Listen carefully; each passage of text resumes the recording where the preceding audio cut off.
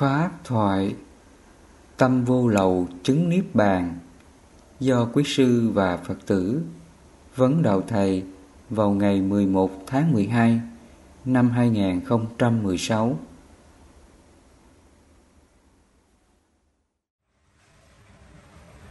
Nói về thiên giới, nó nhiều cái trạng thái lắm. Thiên giới là cõi trời đó. Trong các cõi trời á, nó có 3 phần: dục giới, sắc giới và vô sắc giới. Cõi trời dục giới chỉ cho những người hưởng cái quả sung sướng về vật chất, muốn gì được nấy đó, thì người này sống trong cõi trời dục giới. Thiên giới là trạng thái hạnh phúc, mà cái hạnh phúc này nó thuộc về là cõi dục. Thứ hai là cõi trời sắc giới. Sắc giới chỉ cho là hạnh phúc của tâm. Mà hạnh phúc của tâm này cái gì tạo ra? Hạnh phúc của tâm là do các hành động đạo đức tạo ra nha. Thí dụ cái người mà sống có đạo đức là nhẫn nhục, tùy thuận bằng lòng, không có sân giận, không có cộc cằn, không có hơn thua với ai. Và khi họ sống có đạo đức đó, cái tâm của họ làm sao?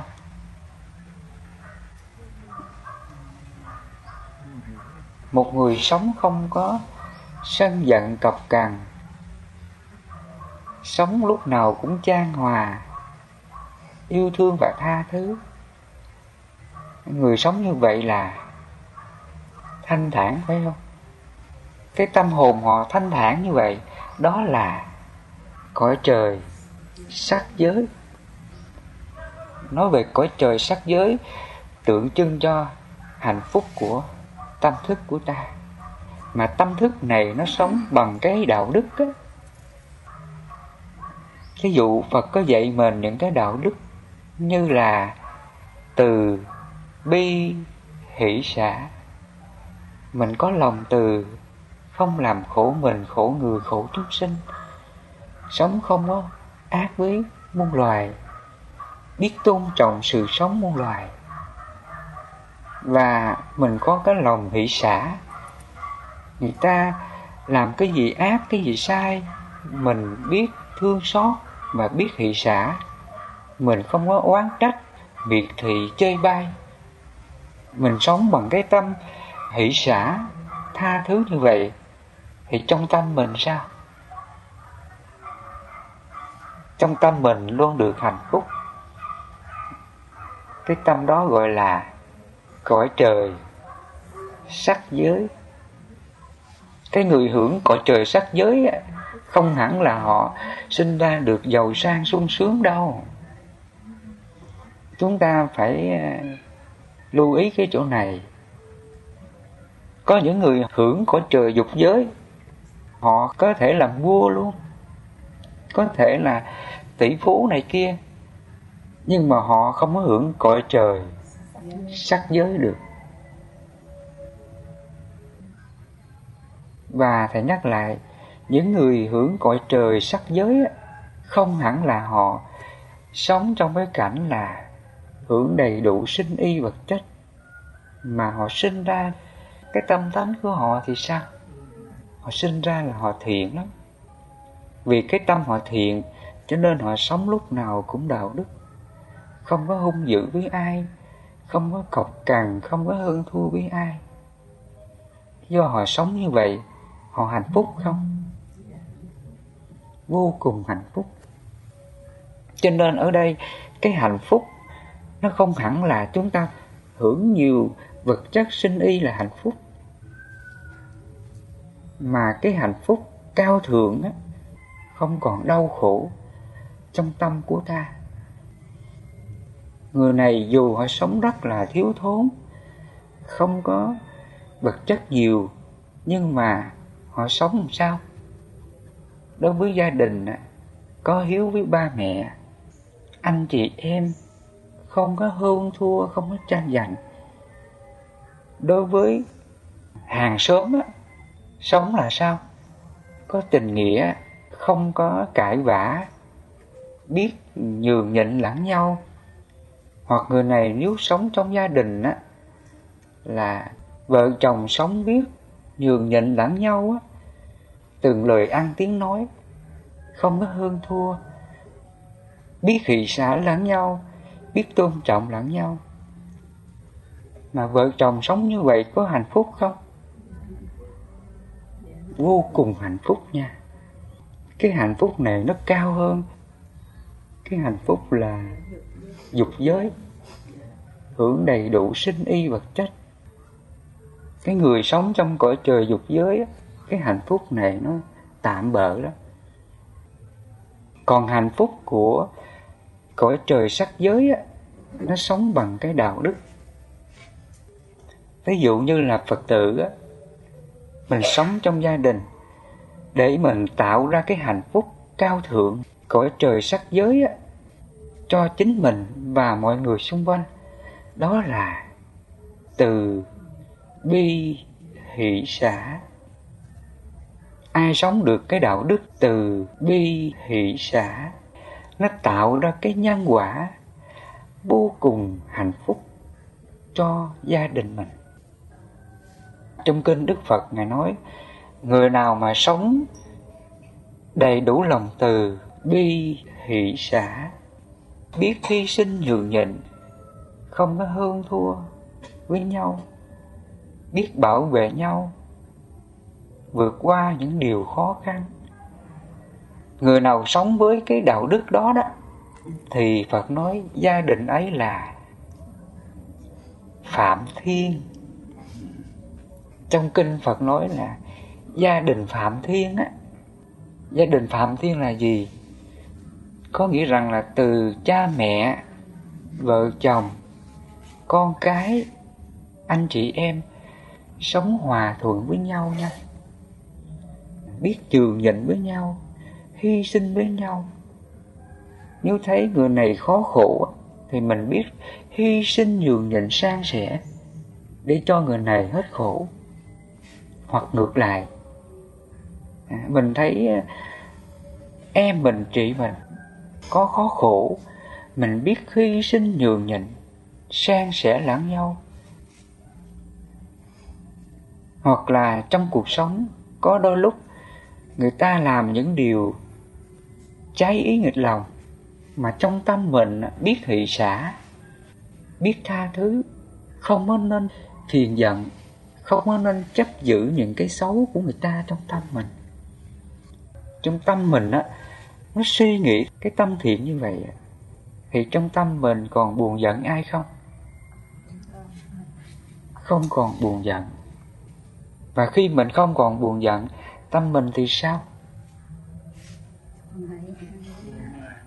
Tâm mình là hạnh phúc, an lạc. Cho nên trước đây chúng ta có nghe cái câu nói đó, một câu nhịn, 9 câu lành. Một nhịn, 9 điều lành. Khi mình biết nhịn nhục, mình biết tự bi hỷ xả đó, thì nó tạo ra cái phước lành lớn lắm. Người này không có khổ. Đó là hạnh phúc của cõi trời sắc giới. Cõi trời sắc giới chỉ cho là hạnh phúc của tâm. Mà cái tâm này nó sống bằng cái đạo đức thánh thiện á, từ bi hỷ xả đó, thì cái tâm này tự nó tạo ra hạnh phúc cho ta. Và khi nó được hạnh phúc á, thì dù những cái cảnh xấu xung quanh tác động á, nó còn khổ không? Không còn khổ nha. Cái người hưởng cái cõi trời sắc giới á, thì cái hạnh phúc nó lớn lắm. Dù người này có sống giữa cảnh khổ, bị người ta chửi mắng mình, hành hạ mình, mà trong tâm mình á, lúc nào cũng nghĩ xả tha thứ, thì tự nó tạo ra cái hạnh phúc cho ta. Đó là cõi trời sắc giới. Nói về các đạo đức tạo nên cõi trời sát giới nó nhiều lắm. Cho nên Phật nói người nào mà sống biết nhường nhịn hy sinh, biết hỷ xả tha thứ lẫn nhau, thì gia đình ấy là phạm thiên. Còn ngược lại, nếu mà trong gia đình nào sống mà còn cãi lộn, hơn thua, ích kỷ, tranh giành lẫn nhau, thì gia đình ấy là gì? Gia đình ấy là Phật gọi là ác thú, đọa xứ, địa ngục. Ác thú chỉ cho là những người xung quanh mình là hung dữ đó, hung ác, nói một câu là chữa lại 5 câu, đó là ác thú đó. Mà khi sống trong cảnh ác thú có hạnh phúc không? Chúng ta luôn bị đau khổ. Cho nên có những gia đình chúng ta thấy cha mẹ, con cái, anh em tối ngày chửi lộn nhau, đánh lộn nhau, hiềm khích lẫn nhau, thấy có hạnh phúc không? Nếu trong tâm này nó sống theo cái khuynh hướng điều ác á, điều xấu á, thì nó tạo ra cái quả khổ cho chính người đó và làm khổ cho mọi người xung quanh ta. Phật gọi là ác thú là như vậy. Khi nghe Thầy nói như vậy thì từ nay để mình được sống trong cái cõi trời sát giới, để mình được hạnh phúc, mình phải sửa đổi tâm tánh của mình. Ví dụ tâm tánh của mình trước đây là sao? Hay hờn giận, hay trách móc, hay tủi thân mặc cảm, hay than thân trách phận. Từ nay mình hãy thay đổi nó đi. Mình dùng cái từ là tu dưỡng đạo đức trong tâm của mình. Từ một con người xấu ác trở thành con người thiện. Đó là thay đổi nhân quả xấu của mình thành nhân quả tốt.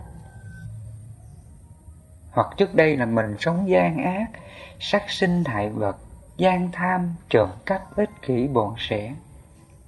Bây giờ là mình không có làm hành nghiệp xấu đó nữa, mình dừng lại không làm nữa. Đó là tu dưỡng đạo đức lành. Hoặc trước đây là mình sống ích kỷ, keo kiết, bộn sẻn, thì từ nay mình hãy xả nó đi. Hãy sống với tâm là gì? Không còn tham lam, ích kỷ, bộn sẻn nữa. Trước đây thì hay lừa dối người này người kia để mình đạt được cái điều tham vọng, quyền lợi, vật chất. Cái tâm mình từ nào giờ nó bị nhiễm bẩn nè. Nó nhiễm bẩn cái điều tham lam, ích kỷ, keo kiết, bộn sẻn nè. Nó nhiễm bẩn cái điều tham vọng, quyền lợi, vật chất. Và bây giờ là mình tẩy rửa nó. Cũng giống như là cái miếng vải á, nó bị ố bẩn rồi. Bây giờ mình muốn cho nó sạch là sao? Mình phải tẩy rửa. Và muốn tẩy cho nó sạch, lấy gì mình tẩy? Miếng vải thì mình lấy xà bông hoặc là thuốc tẩy nó mới hết. Còn cái tâm mình á, muốn tẩy nó, lấy gì mình tẩy nó đây? Cái tâm của mình á, mình muốn tẩy cho nó sạch những cái điều bẩn, cấu uế, sang tham, ích kỷ, keo kiết, bộn sẻn này, là mình tẩy nó bằng nhờ thầy tẩy. Thầy tẩy giùm. Thầy chỉ dạy cho mình cái cách tẩy. Mình phải tự tẩy cho mình. Thí dụ bây giờ là người ta cho mình thuốc tẩy, về mình bỏ đó, mình không chịu tẩy, không chịu giặt cái vải này, thì cái vải này nó có sạch không? Thì cũng vậy, Thầy chỉ cho mình cái pháp rồi. Nếu mình sống theo cái điều ác á, mình khổ á. Nếu mình tránh, mình không nên làm, thì tâm mình nó sẽ được hạnh phúc. Nghe thầy giảng như vậy, về mình không chịu thực hành á, không chịu tu dưỡng á, thì cái tâm này có sạch không? Không có sạch. Và khi nó không sạch, nó còn nuôi dưỡng cái tâm tham lam ích kỷ, sân giận, hơn thua cọc cằn, thì ai khổ? Mình tiếp tục khổ nữa. Khổ này là do chính tâm chúng ta tạo ra. Phật Ngài thương mình thì Ngài dạy cho mình con đường thoát khổ. Mình muốn mưu cầu hạnh phúc, an vui cho mình mọi người, thì mình phải tu dưỡng thân tâm của mình. Tu dưỡng nó cũng là một trong những hành động giống như các việc làm của ta. Ví dụ như là chúng ta muốn viết chữ đẹp đó, thì sao? Mình phải tập viết, mình phải gò. Lúc mình tập viết mình gò, có cực không? Cực lắm chứ. Mình cũng phải rèn luyện, lâu dần mình viết nó mới thuần thục, nó mới đẹp được. Và khi nó thuần thục rồi, nó còn cực không? Đến đây nó đâu còn cực nữa đâu. Thì cũng vậy, cái tâm chúng ta cũng thế. Mình muốn cho cái tâm này nó thiện á, nó hoàn thiện á, hàng ngày mình phải sửa cái tâm này. Cực không? Cực lắm. Ví dụ cái tâm mình trước đây á, ai nói nó giận liền. Bây giờ bắt cái tâm này là không được giận nữa nha. Trước đây chuyện gì mình dễ giận, dễ buồn. Bây giờ mình tự sửa nó lại. Mình uốn nắn nó lại, gột rửa nó lại. Và lúc mà mình mới sửa cái tâm mình á, thì vất vả lắm. Ví dụ trước đây đụng chuyện gì nó giận lên, thì bây giờ cái tâm nó vừa giận á, thì mình nói thôi, không được giận nữa nha. Giận là làm khổ mình đó. Người này họ có làm gì sai với mình, đó là nhân quả của mình. Nếu mình giận họ thì mình đang làm khổ mình. Thì những lúc như vậy á, chúng ta tự tác ý gạn đục lắng trong, tự mài dũa cái tâm mình như vậy, thì dần dần sao? Cái tâm mình nó dịu dàng. Cái tâm chúng ta nó hay lắm nha. Mình biết tác ý, huấn luyện nó, mình sửa nó hàng ngày thì nó nghe theo mình á. Phật tử mình lưu ý chỗ này. Những lúc mà chúng ta tự nhắc trong đầu mình á, đừng giận, đừng buồn, đừng trách. Lúc mà mình tự nhắc như vậy á, nó tạo thành là cái lực của tâm, mà cái lực này là của điều thiện, điều lành. Hàng ngày chúng ta cứ tự nhắc á, tự sửa cái tâm tánh mình á, từng chút như vậy á, lâu dần nó tạo thành là năng lực của ý thức. Nói về lực, nó có 3 nơi tạo thành lực: thân nè, khẩu nè, ý nè. Cái thân mình hàng ngày mình cứ tập luyện á, thì sao? Nó tạo thành lực của nó. Những người mà tập tạ đó, ban đầu tập 5 kg, tập 10 kg, tập 50 kg, đến là 1 tạ. Đó là cái lực của thân. Và cái khẩu của ta cũng vậy, nó cũng có lực của nó. Thứ ba là ý thức lực. Nếu mà mình tạo cái ý thức theo nghiệp xấu á, thí dụ cái người mà có cái ý sân á, khi mà nó tạo thành lực rồi, lúc mà nó sân lên á, thì sao? Không thể cưỡng lại được. Có những người vẫn biết rằng là mình sân là sai, điều này là xấu, không tốt. Nhưng mà khi cái nghiệp sân này nó tác động thì người này không cưỡng lại được. Mà trong kinh Phật dùng cái từ là dòng thác của nghiệp. 5 dòng thác của nghiệp: tham sân si mạn nghi. Ý thức này khi mà nó tạo thành cái lực của nghiệp tham sân si mạn nghi thì nó cuốn theo cái hành động đó, không cưỡng lại được. Và nếu chúng ta biết tu tập, hàng ngày mình cũng dùng cái ý thức này nè, mình biết rèn luyện cái điều thiện. Những cái cảnh xấu gì xảy ra đó thì mình tự nhắc thôi đừng có giận, đừng có buồn, đừng có khổ. Mình giận là mình làm khổ mình không nên giận, không nên oán trách ai. Những lúc mà chúng ta tác ý mình tự nhắc, tự nhủ như vậy thì lâu dần nó tạo thành lực nha. Cái lực này gọi là cái lực thiện. Đến khi cái năng lực thiện này nó sung mãn thì người này không còn giận ai được nữa.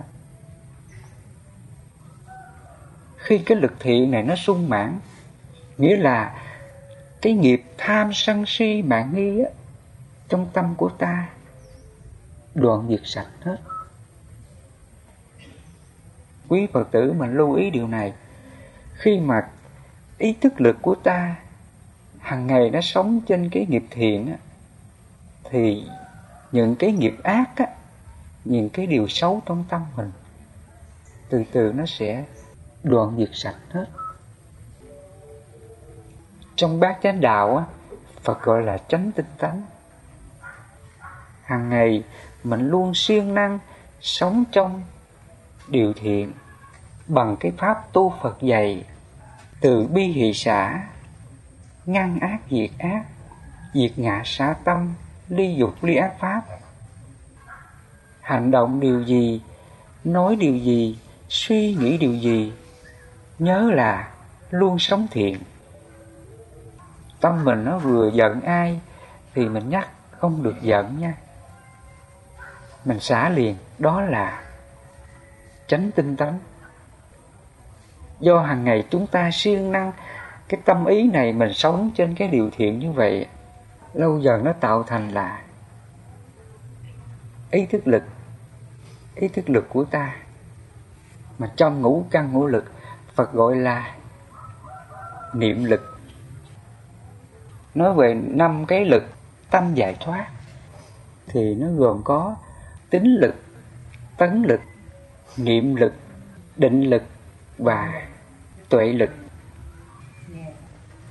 Khi hàng ngày mình siêng năng sống trên điều thiện thì lâu dần nó tạo thành cái lực giải thoát trong tâm ý của mình. Hàng ngày mình quân tập tâm ý bằng cái pháp thiện như vậy,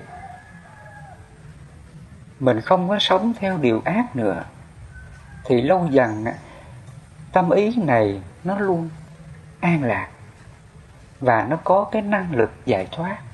Tín lực, tấn lực, niệm lực, định lực và tuệ lực. Đến đây cái điều thiện chúng ta nó sung mãn, nó không còn phiền não đau khổ điều gì nữa. Dù cái cảnh khổ xảy ra xung quanh ta mà trong tâm mình nó không còn khổ nữa. Cái tâm đó gọi là niệm lực, mà trong kinh Phật gọi là tâm giải thoát. Tâm giải thoát là gì? Là tâm không còn tham, sân, si, mạn nghi nữa. Người này nó không còn sân nữa nha. Dù ai có nói mình câu nói nào mà tự nó không còn sân nữa. Cái tâm đó gọi là tâm giải thoát. Mà trong cái ngũ lực nó gọi là niệm lực. Niệm lực là niệm giải thoát. Cái tâm ý chúng ta đó, hàng ngày nó luôn tính lực, tấn lực, nó trau dồi cái điều thiện trong tâm như vậy. Hàng ngày nó biết sửa tâm từng chút như vậy. Tâm mình nó vừa giận ai á, thì nó cảnh tỉnh liền. Giận người kia là khổ đó, thôi hãy xả đi. Những lúc mà nó cảnh tỉnh, nó tự nhắc sửa như vậy, đó là tấn lực đó. Do hàng ngày mình huân tập, mình trau dồi sống trên pháp thiện như vậy, thì lâu dần nó tạo thành là niệm lực. Niệm lực là niệm giải thoát, không còn phiền não, tham sân si mạn nghi nữa. Cái người mà có niệm lực thì họ không còn khổ được, và mình không có chọc giận họ được. Không cách gì mình chọc giận họ được.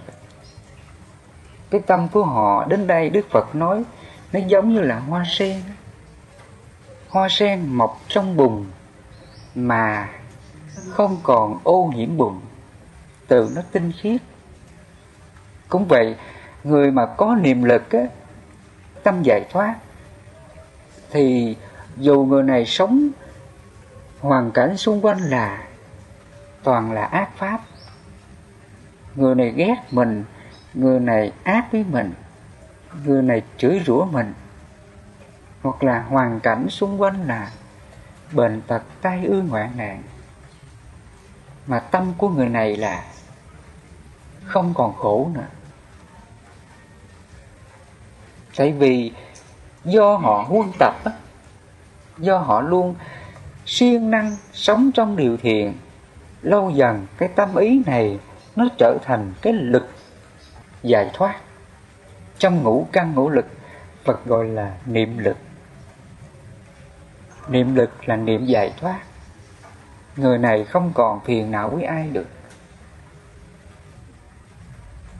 Thì như vậy rằng, nãy giờ Thầy nói, để mình tạo dựng cái hạnh phúc cho mình và mọi người xung quanh, thì hàng ngày chúng ta phải tu dưỡng thôi. Mình phải tu tâm sửa tánh á. Tu là gì? Là mình sửa những cái điều xấu trở thành điều tốt. Ngày xưa Phật dạy chúng ta là như vậy. Tu là mình cải đổi tâm tánh của mình, từ một con người xấu xa lầm lạc, làm các điều ác, tham sân si mạn nghi. Và bây giờ mình biết sửa đổi, từ bỏ các nghiệp ác đó, mình sống theo các nghiệp thiện. Đó là tu đó. Phật tử mình lưu ý nha.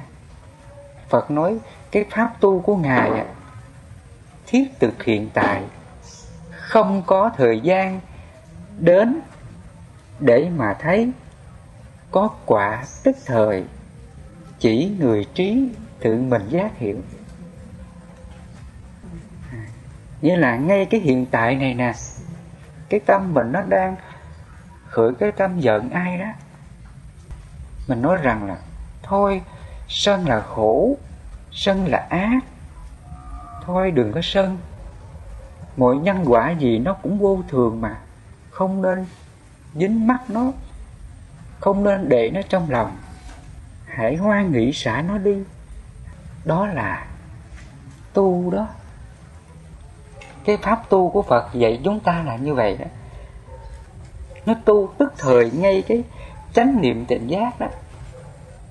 Tâm mình nó đang buồn giận ai, thì nó nói rằng là buồn giận là khổ nè, thôi hãy hỷ xả đi, đừng buồn giận nữa. Thì ngay hiện tại đó là tu đó. Ngày xưa Phật dạy mình tu là như vậy.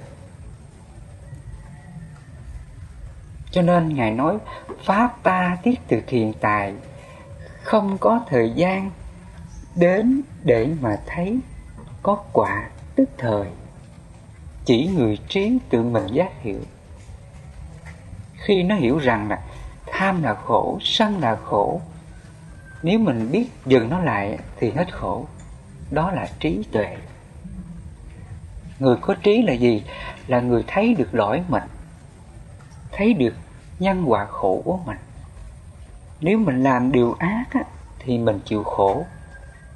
Khi biết như vậy, mình biết dừng lại, đó là người có trí. Cho nên Phật nói, chỉ người trí tự mình giác hiểu là như vậy. Hàng ngày chúng ta sống ở hiện tại đó, mình luôn kiểm soát tâm ý của mình để phản tỉnh lại từ tâm niệm của mình. Niệm nào ác, niệm nào xấu thì mình tinh tấn lực, quyết tâm quyết trí bỏ liền. Cũng giống như là mình thấy nhà có rác là siêng năng quét, có rác là quét. Cũng vậy, tâm chúng ta nó đang giận ai, hờn trách ai á, đau khổ chuyện gì, thì mình dùng cái pháp như lý tác ý của Phật. Mình cứ nói rằng, thôi hãy hỷ xả đi, nhân quả của mình tạo ra hết. Người này ghét mình, người này thương mình, cũng là nhân quả thôi. Mà nhân quả này cũng vô thường mà, thương ghét cũng vô thường thôi, đâu có gì thường mình chấp làm gì.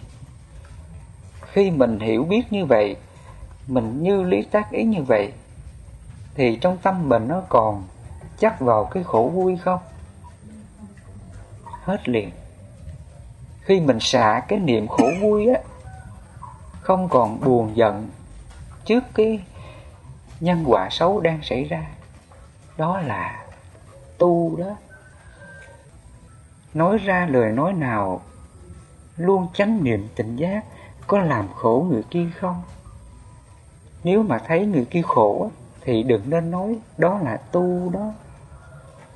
Ý mình nó đang giận ai đó, thì nó biết rằng ý này lại xấu lắm, thôi hỷ xả đi, tha thứ đi, đó là tu đó.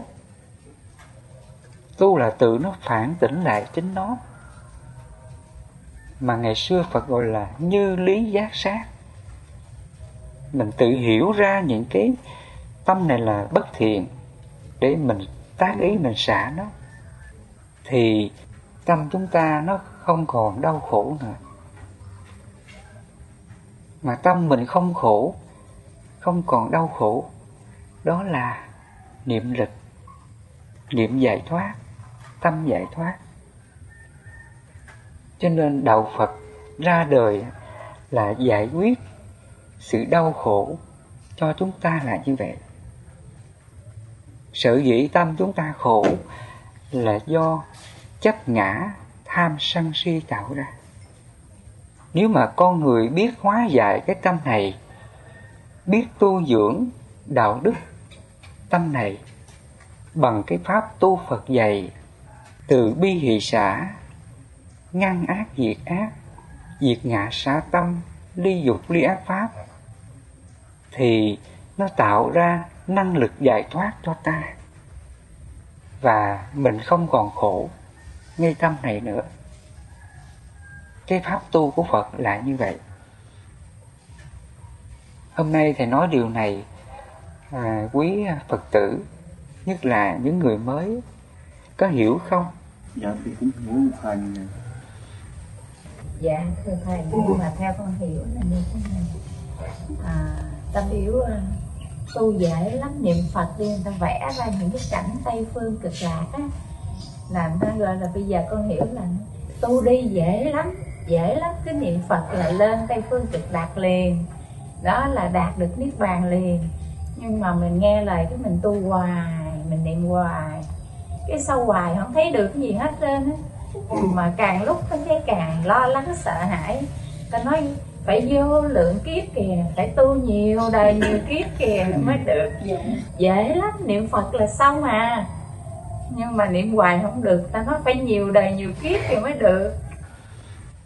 Thì hiện nay là mọi người nhiều khi mình tu hoài mà không có hạnh phúc, không có giải thoát, thì người ta an ủi mình cái câu làm sao?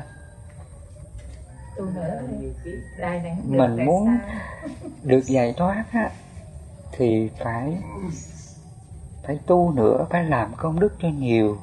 Thì khi mình chết á, mình phải lên đó mình hưởng. Còn cõi ta bà ô trượt này không có tu được đâu, mà chỉ làm phước thôi. Trước đây người ta dạy mình như vậy phải không? Đó là cái quan điểm tư tưởng của Phật giáo phát triển sau này. Còn ngày xưa Phật Bổn Sư Thích Ca Mâu Ni Ngài dạy mình tu là ở đâu? Tu này là ngay tâm này nè. Tâm chủ, tâm tạo tác, tâm dẫn đầu các pháp. Nếu nói hay hành động với tâm tư bất thiện, khổ não sẽ theo ta, như xe theo vật kéo. Hoặc là cái tâm này, nếu nói hay hành động với tâm tư thanh tịnh, hạnh phúc sẽ theo ta, như bóng không rời hình. Khi Đức Phật nói ra câu nói như vậy, thì mình thấy Pháp Phật tu ở đâu? Tu ngay tâm này. Mà sự giải thoát Niết Bàn là ngay ở đâu? Ngay tâm này luôn. Cho nên trong cái bài kệ Pháp Cú, Phật có nói tâm một vị mà giải thoát như chiếc chuông bị bể, vô lậu chứng Niết Bàn. Chiếc chuông bị bể là sao? Gõ nó hết kêu, gõ nó không còn kêu nữa, nó bất động rồi đó. Thì cũng vậy, tâm một người mà không còn tham sân si mạn nghi á, khi mình chửi họ, họ còn giận gì không? Hết giận. Cái người mà không còn tham sân si á, khi mình khen họ hoặc là mình chê họ, họ không còn vui, cũng không còn buồn nữa. Họ không còn dính mắc vào cái khen chê, không còn buồn vui vào cái khen chê. Cái tâm đó gọi là như chiếc chuông bị bể, vô lậu chứng Niết Bàn. Vô lậu là gì? Là không còn phiền não đau khổ, không còn tham sân si mạn nghi, không còn dục lậu, hữu lậu và vô minh lậu. Cái tâm đó Phật gọi là Niết Bàn. Cho nên vô lậu chứng Niết Bàn là như vậy. Ngày xưa Phật dạy mình cái nơi giải thoát cứu cánh, chấm dứt sinh tử luân hồi là ngay hiện tại này. Ngay tâm này nè, mình biết dừng lại các hành tham sân si mạn nghi. Mình sống bằng cái tâm từ bi hỷ xả, vô lượng tâm giải thoát, vô ngã hết các pháp, thì tự ngay tâm đó là Niết Bàn. Cho nên Phật nói vô lậu chứng Niết Bàn là như vậy. Niết Bàn là ngay hiện tại, không có không gian thời gian. Người nào mà buông xả mọi cái tâm phiền não thì tự ngay đó là Niết Bàn. Và khi cái thân này hoại diệt, không còn sống nữa, thì người này cũng ở trong Niết Bàn luôn. Một người mà giải thoát vô lậu, không còn phiền não tham sân si, họ không còn tương ưng nhân quả luân hồi nữa. Ngay hiện tại này là họ chấm dứt luân hồi rồi. Ví dụ như là hoàn cảnh nhân quả khổ xảy ra, mà họ không còn than thân trách phận, không còn đau khổ, không còn phiền não tham sân si, thì tâm đó là gì đó? Tâm đó là vô lậu, tâm đó là luân hồi chấm dứt. Luân hồi là gì? Là trạng thái phiền não với các nhân quả đang xảy ra. Đó là luân hồi đó. Mình đang giận người này, hờn người kia, đau khổ người nọ, lo lắng điều này điều kia. Cái trạng thái tâm đó gọi là luân hồi. Và nếu cái thân này khi mà nó chết đi á, mà tâm chúng ta nó còn phiền não trên cái trạng thái đau khổ đó, thì nó qua cái thân mới tiếp tục sống với cái nhân quả đó. Ví dụ cái người này trước đây cái tâm sân giận còn, khi họ chết, họ tái sinh qua cái thân mới, thì nghiệp sân giận này tiếp tục. Và khi người nào chấm dứt mọi tham sân si mạn nghi, không còn tạo nghiệp nhân quả luân hồi nữa, thì tâm đó là vô lậu chứng Niết Bàn. Người này dù sống hay chết thì ngay hiện tại đó là Niết Bàn rồi. Không có chờ khi mình chết mình mới nhập Niết Bàn đâu. Niết Bàn nó là trạng thái bất tử, không còn chịu nhân quả chi phối. Họ không còn phiền não tham sân si với ai. Đó là Niết Bàn. Cho nên Phật nói vô lậu chứng Niết Bàn là như vậy. Hoặc là trong cái bài kệ Pháp Cú, Phẩm A-la-hán, Phật có nói tâm một vị thánh giải thoát như hồ không bùn nhơ, luân hồi được chấm dứt. Như hồ không bùn nhơ là gì? Là cái hồ không có bùn, cái hồ trong vắt. Nghĩa là cái tâm một vị mà giải thoát á, không còn phiền não, tham sân si mạn nghi. Tâm vị này chấm dứt mọi các hành khổ. Khổ vì sanh, khổ vì già, khổ vì bệnh, khổ vì chết. Đó là như hồ không bùn nhơ. Và cái tâm vị này không còn phiền não, tham sân si đó. Tâm đó là luân hồi chấm dứt. Luân hồi là gì? Là cái trạng thái đau khổ, lo lắng sợ hãi trước các hành tướng của nhân quả khổ. Nhân quả khổ thì nó gồm có sanh là khổ, già là khổ, bệnh là khổ, chết là khổ, khổ khổ, cầu bắt đắc khổ, oán tấn hội khổ, ái biệt ly khổ, ngủ ấm xí thạnh khổ. Đó là các hành khổ. Nếu mà trong tâm chúng ta đó, nó còn chi phối bởi các hành khổ này, đó là luân hồi. Người nào còn sống trong cái khổ đó, Phật gọi là tâm đó là còn bùn nhơ. Còn người nào mà sống không còn chịu cái khổ sinh già bệnh chết, không còn những cái khổ khác nữa, thì tâm đó là luân hồi chấm dứt, không còn sinh tử nữa. Chiều hôm nay thầy nói một số điều như vậy, quý Phật tử có hiểu không? Dạ, con cũng hiểu được. Thì chúc cho quý Phật tử có được cuộc sống hạnh phúc an lành, thực hiện đúng những gì Phật dạy, mình không còn khổ nữa nha. Cảm ơn.